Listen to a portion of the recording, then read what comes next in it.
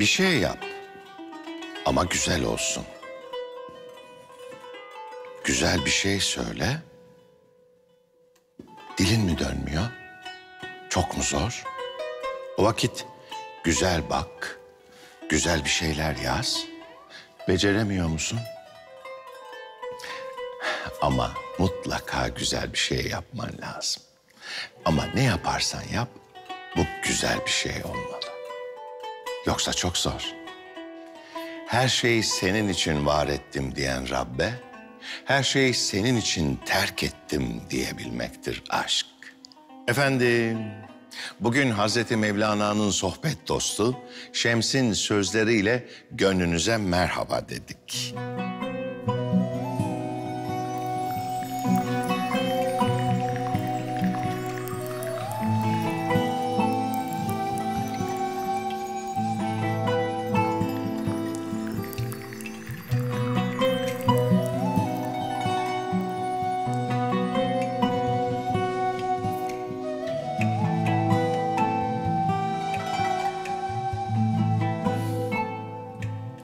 Zamanın birinde Hazreti Mevlana'nın da doğum yeri olan Türkistan'ın Belh şehrinde İbrahim bin Ethem adında bir padişah yaşamaktaydı.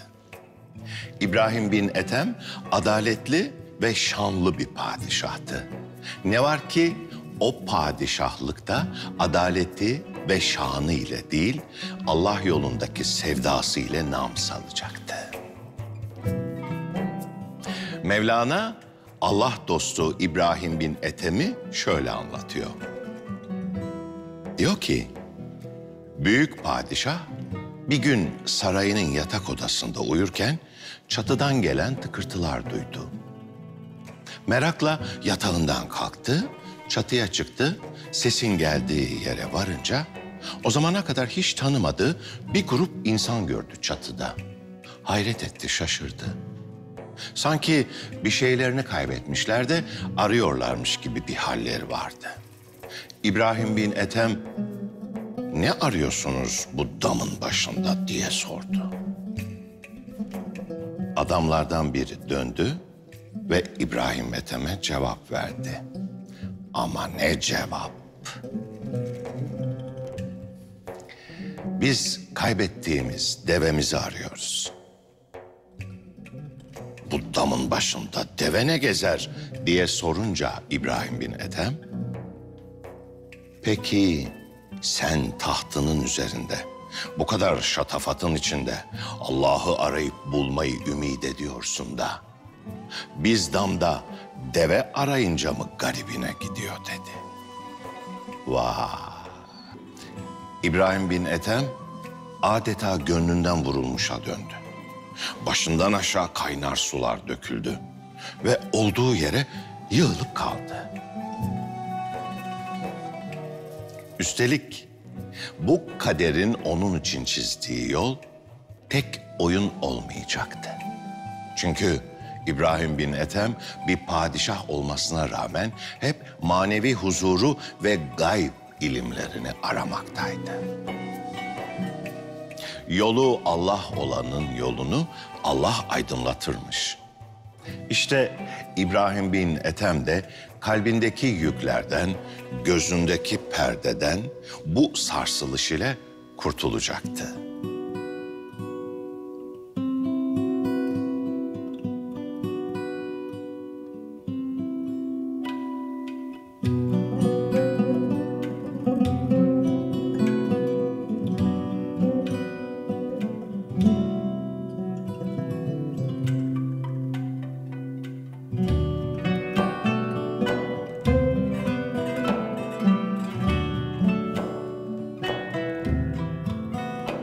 Günlerden bir gün Ethemoğlu İbrahim tahtında oturuyordu. Vezirleri, adamları önünde el pençe divan bekliyorlardı. İbrahim Ethem'in başında altınlarla süslenmiş muhteşem bir taç, sırtında da o güne kadar kimsenin görmediği son derece şık bir elbise vardı. Birden çoban kılıklı, üstünde abası olan peşburde bir adam İbrahim Ethem'in bulunduğu makama sert adımlarla yürümeye başladı.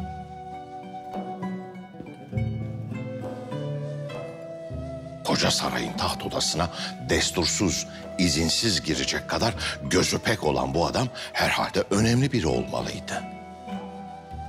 Vezirler ve köleler böyle düşündüler ve hiçbir şey söyleyemediler. Nitekim yanılmamışlardı. Zira deve çobanı kılığındaki adam Hızır Aleyhisselam'dı.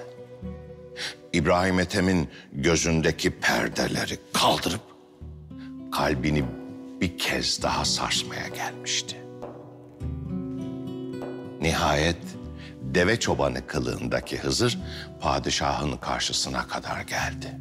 İbrahim bin Ethem Hızır'ı görünce "Ay yoksul, sana kim yol verdi?" dedi. Hızır, "Burası," dedi, "benim yerim değil mi? Elbette gelirim. Bir kervansaray burası. Ben de burada konaklayacağım. Ethemoğlu İbrahim, burası bir ülkenin padişahının sarayı. Sen aklını kaybettin galiba. Neden burası kervansaray olsun? Yoksa sen akıllı görünen delilerden misin?" dedi. Hızır ekledi. "Padişahım, senden önce burası kimin yurduydu?" İbrahim bin Ethem, "Burası benden önce babamındı. Bu ülkenin padişahı oydu. Ondan önce atamın, ondan önce bilmem kimin yurdu. Padişah oydu. Şimdi ise ülkenin padişahı benim," dedi. Hızır dedi ki, "Bak gördün mü? Senden önce nice padişahlar, nice iyilik isteyenlerle kötülük yapanlar konup göçtü burada. Padişahın haberi yoksa bile anlarsın ki kervansaray buna denir, başka yere değil. Ancak ölülerin konup göçtüğü bu eski kervansarayda bir gün sana da can alıcılar gelecek. Seni de kapıp götürecekler. Ondan önce gerçek sarayı bulmak değil midir senin muradın?" O anda İbrahim bin Ethem kalbindeki arayışı bilen kişinin Hızır olduğunu anladı ve sözleri ta kalbine kadar işledi. Hızır mesajın adrese ulaştığını anlayınca başka söz demeden geldiği gibi yürüdü ve gitti. İbrahim bin Ethem kendine gelince o da Hızır'ın peşinden düştü gitti nafile. "Gönlüme gizlice bir tohum ektin ey Hızır. Bari ona biraz su ver. Ey cömert er, imkan varsa beni şimdicek kabul et," diye yalvaran sesi boşlukta yankılanmaya başladı. Çünkü Hızır çoktan kaybolmuştu.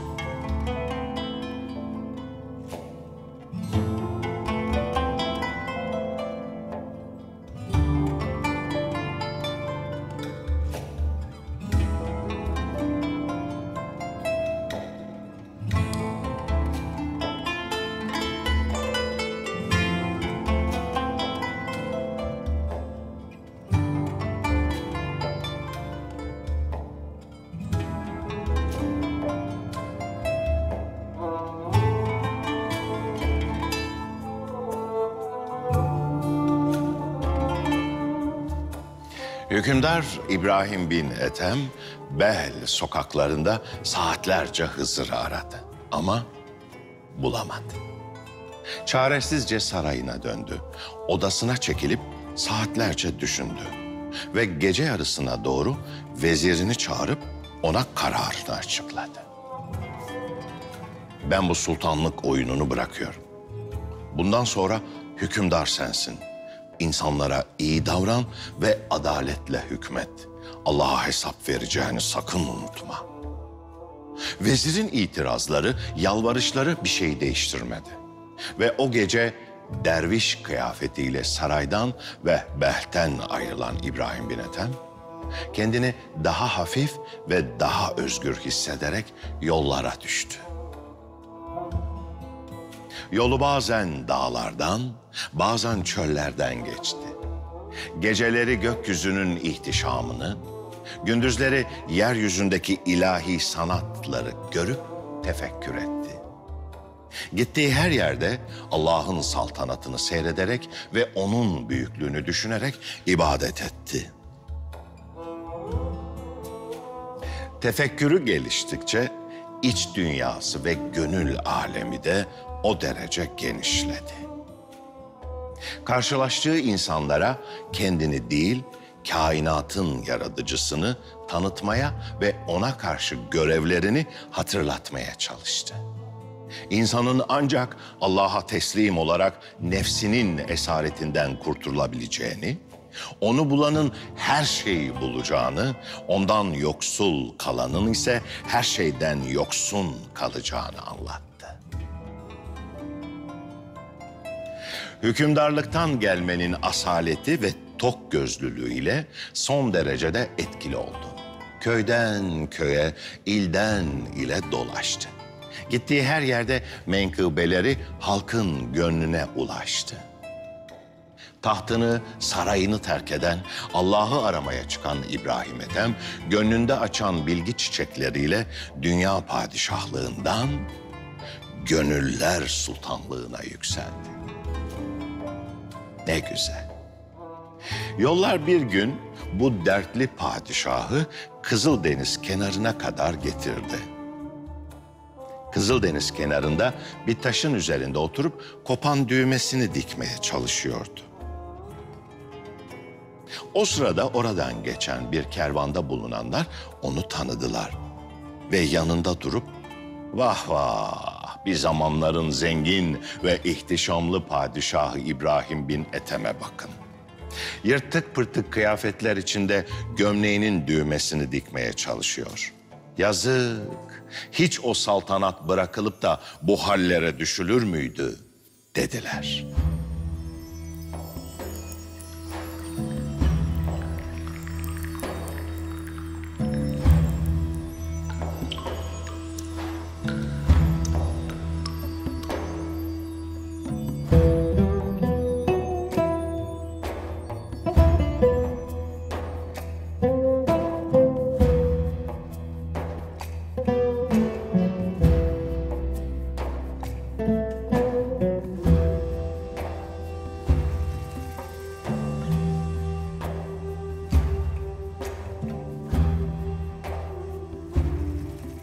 İnsanoğlu böyledir işte.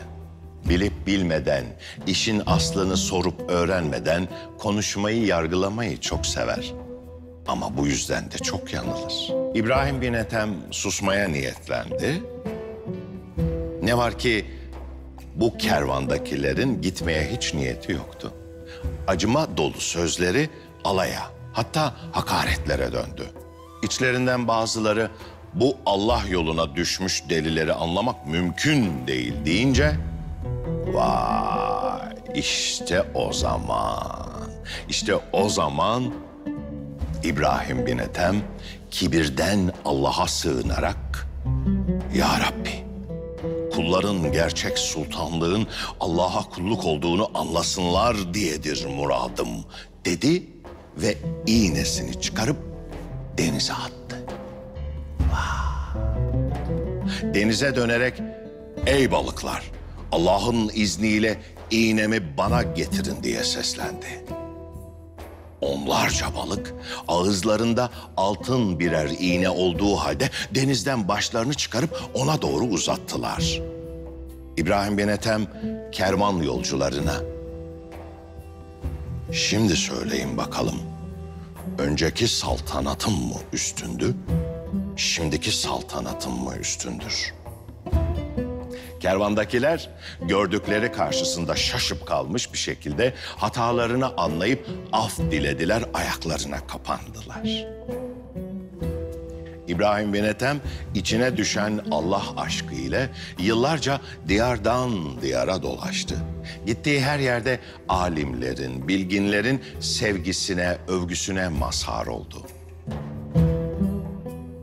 Evrende her şey fani ve her fanide olduğu gibi İbrahim Ethem de ruhunun henüz yolunun başında olduğunu ama bedeninin yolculuğu tamamladığını fark etti. İçini kaplayan garip bir his İbrahim bin Ethem'i Behl'e geri döndürdü. Henüz görmediğim çok yer var dese de Behl'e doğru döndü yönünü.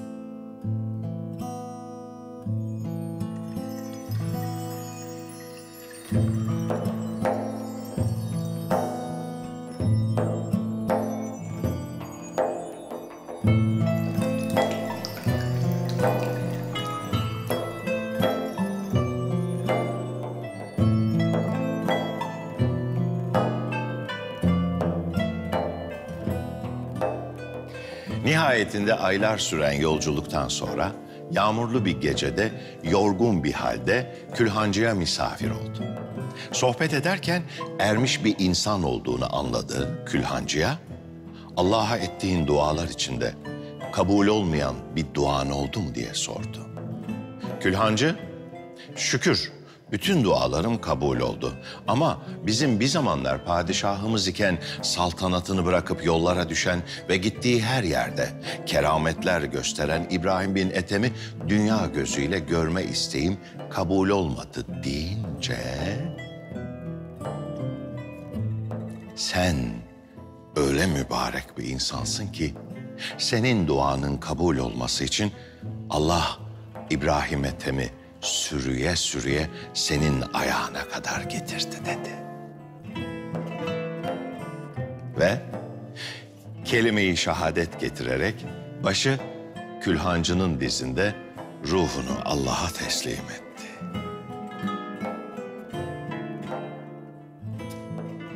Efendim, İbrahim Ethem kıssalarından bir derleme yaptık bugün. Bakalım bu konuda işin aslını, astarını, ne olduğunu bize uzmanımız anlatsın. Hep beraber bir kulak verelim mi? Mesnevi-i Şerif'te İbrahim Ethem hikayelerinin ortak teması insanın kendi asıl vatanına dönüşünün nasıl gerçekleştirileceğine dair bir bilincin ortaya çıkarılmasıdır. Hazreti Mevlana aslında sadece İbrahim Ethem hikayelerinde değil, tüm anlattığı hikayelerde insanın kendi aslına, özüne dönmesini bizlere anlatmaktadır. İnsan kendi vatanına, kendi özüne, hakla kurduğu irtibatı nasıl idrak edecektir? Bütün mesele aslında bundan ibarettir. Hazreti Mevlana birkaç hikaye anlatır İbrahim Ethem üzerine. Neden daha fazla İbrahim Ethem hikayeleri anlatmaktadır? İbrahim Ethem Hazretleri tasavvuf tarihinde terkin sembolü olarak, yani terki dünya, terki ukba, terki hesti, terki terk denilen zühd, terk kavramlarıyla açıklanan, bu kavramlarla ifade edilen tasavvufun en önemli meselelerinden, konularından bir tanesini bizlere anlatmaktadır. İbrahim Ethem Hazretleri Horasan'ın Belh şehrindendir. Hazreti Mevlana'nın doğduğu şehirdendir. İbrahim Ethem Hazreti Mevlana'nın hemşerisidir. Hazreti Mevlana'ya göre gerçek mutluluğun fani olan dünyanın, fani olan zenginliğin terk edilmesinde Hazreti Mevlana görmektedir. Dolayısıyla Hazreti Mevlana'ya göre İbrahim Ethem kıssasındaki insanın anlayacağı şey bu dünyadaki imtihanı dünyayı kalbine sokmaması, kalbinde sadece hakka yer vermesi mesajı İbrahim Ethem kıssasının ana unsuru olarak, ana mesajı olarak bu işlenmektedir.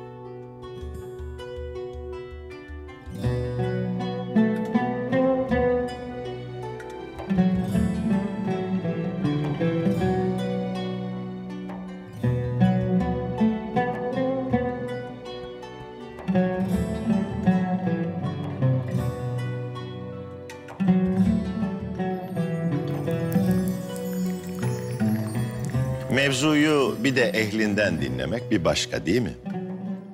Evet sevgili dostlar. Ruha Şifa Mesnevi'den bugünlük de bu kadar. Aman ha, sağlıkla ve muhabbetle kalın. İnanın güzel günler yani bahar çok yakın.